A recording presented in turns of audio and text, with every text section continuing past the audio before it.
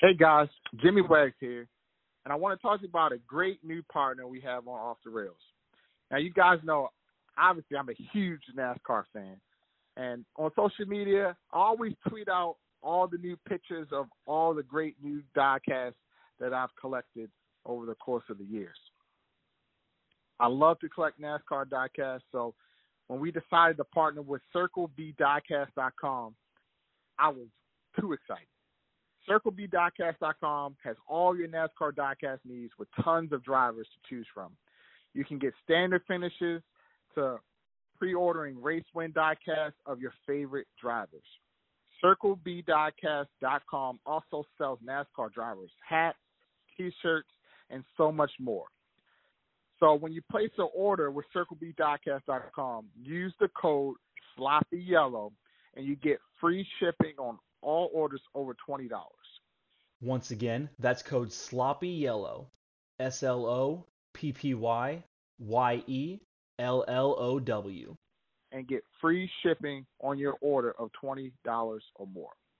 Also, what was great about CircleBDiecast.com is that they're a military-owned and operated company. So make sure you check them out and all the cool diecast and NASCAR products that they have to offer. That's CircleBDiecast.com.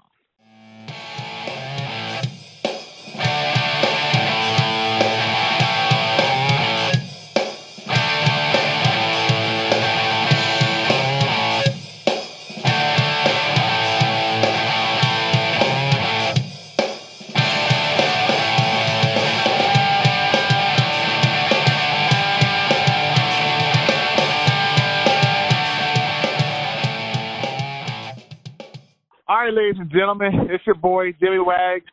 I got my stepbrother, Billy Bradley, this week. Old man Dado had to take a nap after that race. We watched that entire race, Billy. So it's just you and me on this week's race recap from Phoenix, the Instacart 500. It was a good race, man. I thought it was a lot of passing. Just give some reference, Jeff Gluck put out a tweet. This race had, 27? 3 or 22? 22 or 23 passes for the lead, which was the most at Phoenix since, 2013, I think it was? Yeah, I think that's what he said. I was shocked to see that stat, to be honest. But, again, it just goes to show you that all the racing throughout the pack that we're not seeing is it's just a phenomenal year to be a fan of the sport, Jimmy Wags. It definitely is, man. You know, NASCAR and Fox calls this the greatest season ever. And we started it off, man, 5 weeks, 5 different winners. And this week it was MTJ, Martin Truex Jr.'s turn. He took the win here at Phoenix today. And we'll get back to that. But to start it off, stage 1, Brad Keselowski led him to the green. Kyle Larson, Chase Elliott had to start in the back due to some unimproved adjustments on the 9 car, and Kyle Larson wound up failing post-race checks prior to the race starting. So I guess what the old motto is: if you ain't cheating, you ain't trying, right, Billy? Yeah, that's right. And that's Todd Parrott said on the Dale Jr. Download. That God, I would have loved to have been able to have this much contact with NASCAR industry people back in that time of the era where I was still a fan of the sport, setting up in there to get to know more and more people involved in the sport. Man, I would have loved to have this contact 10 years ago to be able to call up a friend that works in the industry and say, man, how in the hell did y'all do that? But they can't get by with all this stuff in this day and time. Yeah, definitely. So with those guys starting in the back, they had a long way to get up through the field. Brad Keselowski leads us to the green. Denny Hamlin winds up passes him after a couple laps and starts to set sail. And we get our first caution on lap 30 with the competition caution.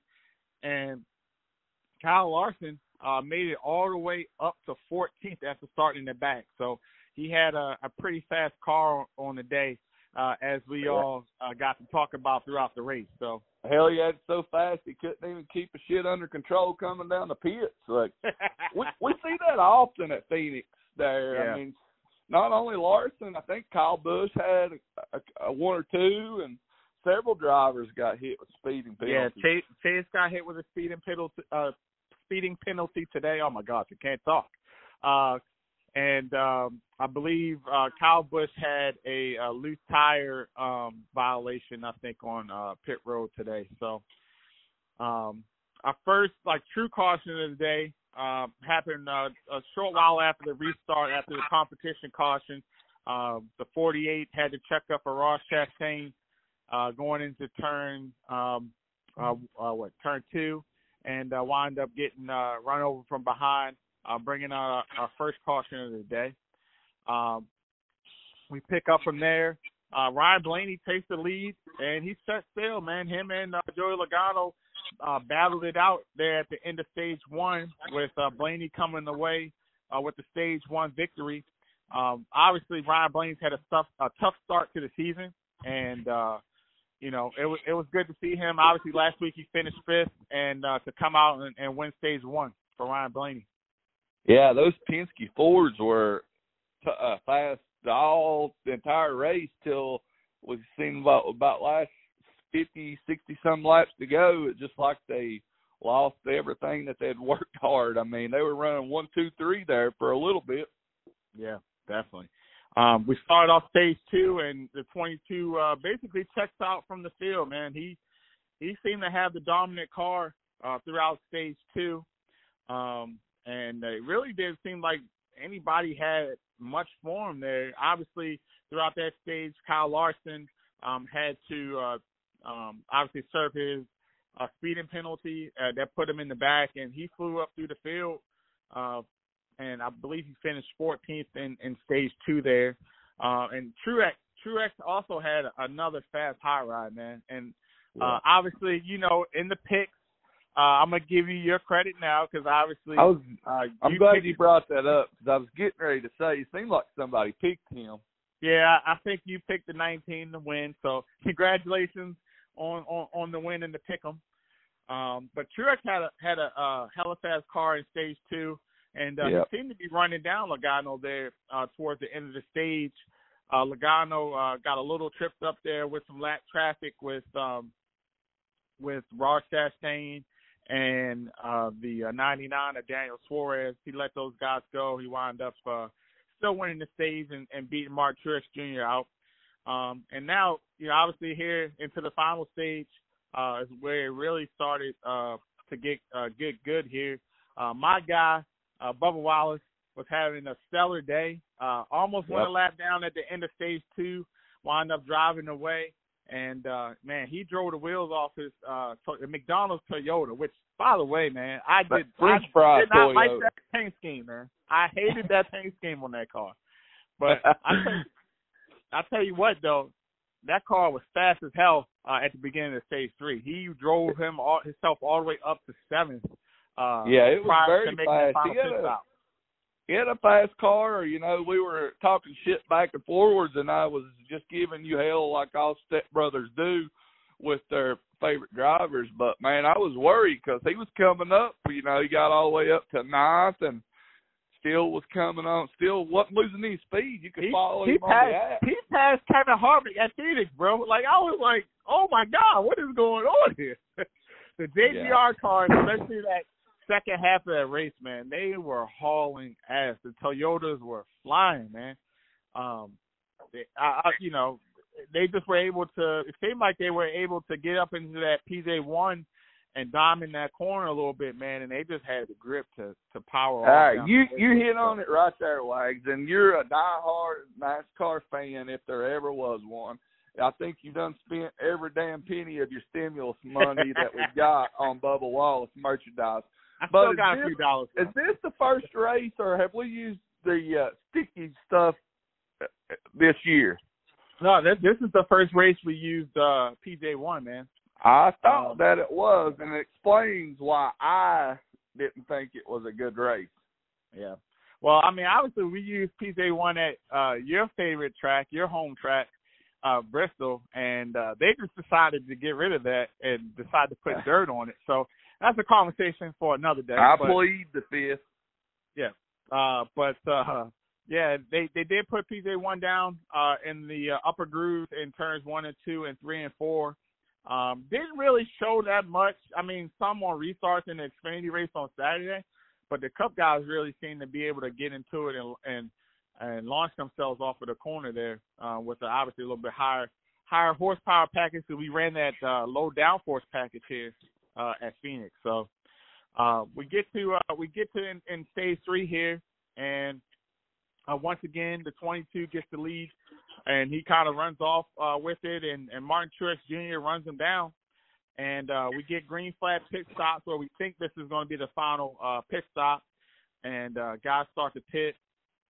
Kyle Busch winds up staying out on tires and winds up actually getting into the wall and has to come in and pit. And then we get a caution here with about roughly about 50 to go from Tyler Reddick getting into the wall. Now, this is where, in our group text, where we were like, okay, this is probably going to be the money stop here. And this is where we got into a disagreement. Bubba Wallace and Mike Wheeler decide to stay out, okay?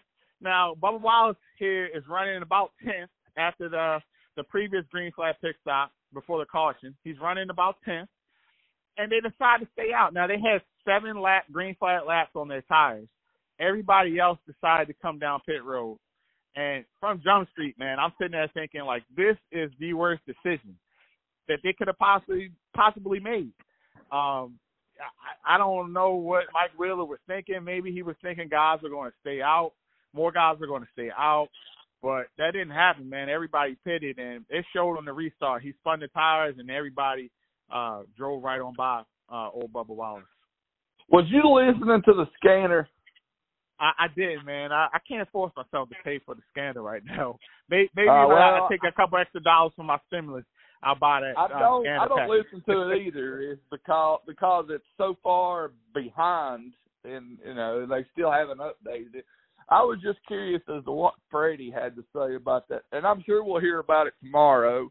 Yeah. Because that just seemed like the most idiotic call to make. I mean, it's not as bad as Atlanta or Darlington, but I mean, you're in the back. You're not leading the race.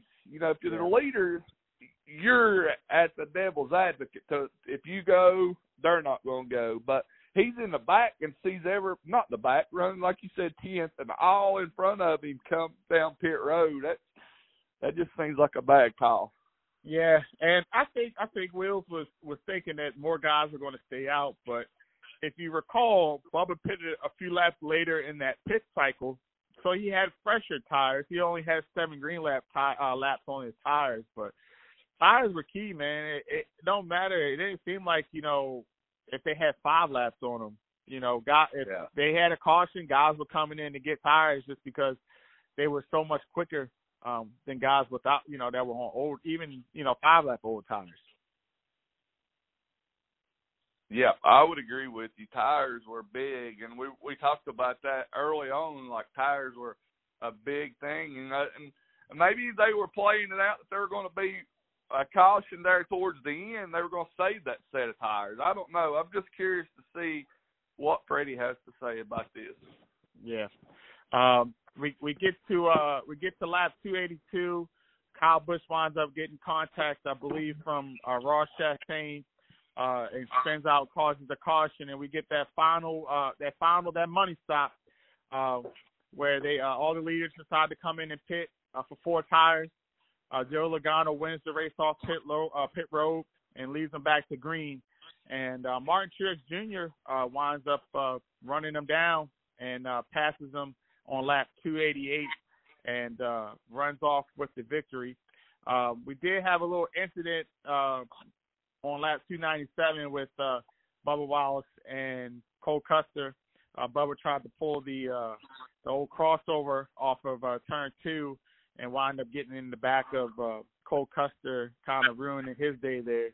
But Martin Truex Jr. is your winner, his 28th win.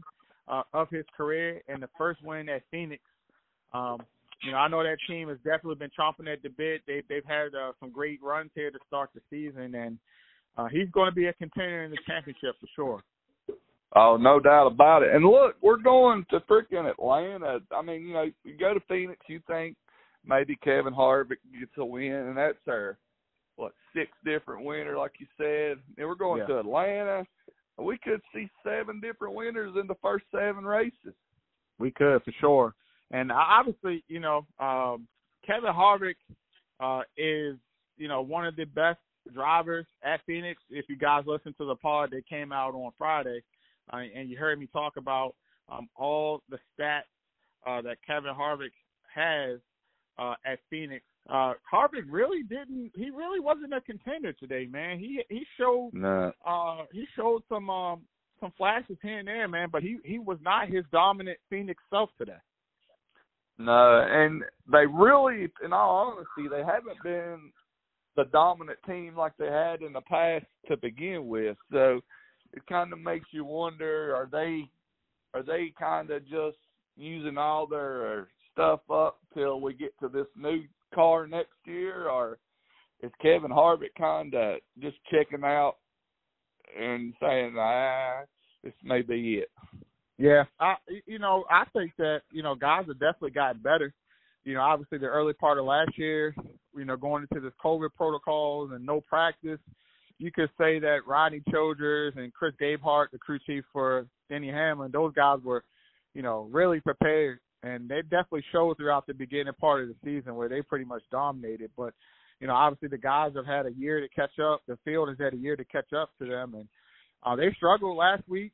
And this week, it's his best track. And obviously we expected him to contend for a win with Rob picking Kevin Harvick to win. And it weren't really a factor. The top 10, obviously Truex is your winner. Logano finished second. Third was Denny Hamlin. Fourth was Brad Keselowski. Baby Jesus, my pick. Chase Elliott, he wound up coming back and finishing fifth. Harvick was sixth. Larson was seventh. William Byron eighth. Christopher Bell ninth. And Ryan Blaney 10th. A couple shout-outs finished in the top 15. You had Eric Almirola, who had an absolutely horrible week at Las Vegas last week. He came back and finished 11th. Ricky Stenhouse was 12th, and Matt DiBenedetto finished top 15. He finished 14th. And old Bubba Wallace, my guy, wound up coming home with a top 20, finishing 16th with a strong run today. Should have been better, but that pit call kind of set them back. So, obviously, we're going to Hot Atlanta next week, man. Old, worn-out, slick racetrack, another playground for Kevin Harvick. I really think, there's talks about them potentially changing that track layout here in the years to come, but there isn't a racetrack much like Atlanta today on the schedule. No, and I would agree. Yeah, we'll just have to see how we do with this new car coming up with it next year. I think when Dale Jr. was getting ready to retire, they were all talked about paving it, and they kind of put a stop to that. So maybe this new car comes, we see a new paved and new refigurated Atlanta. Definitely. And in 2 weeks, man, 14 days, brother, they'll be in your backyard for the most exciting race of the season with Bristol Dirt, man. I cannot wait. I'm looking forward to it. I know you can't wait for this race, man. Come on now. As a fan, I really can't wait, Jimmy, but I just think it was the wrong track to do it at. Like, do it at Richmond. The Richmond's not been a very exciting race. And, we haven't run the Cup cars on dirt at Bristol, but they have in the last Outlaws. 10 years put dirt on that track, and it was a disaster. Well, here's hoping to the madness that is Bristol Dirt. But we'll catch you guys in Atlanta next week. Make sure you check the pod out at the end of the week here, where we're going to be talking about the new series, the SRX series with Ray Abraham and Tony Stewart. And they got NASCAR shaking in their boots, man. So make sure you guys check us out here at the end of the week. And we appreciate you guys listening in on today's race recap. I'm going to drop the hammer, and we'll catch you guys next time. See you, bro.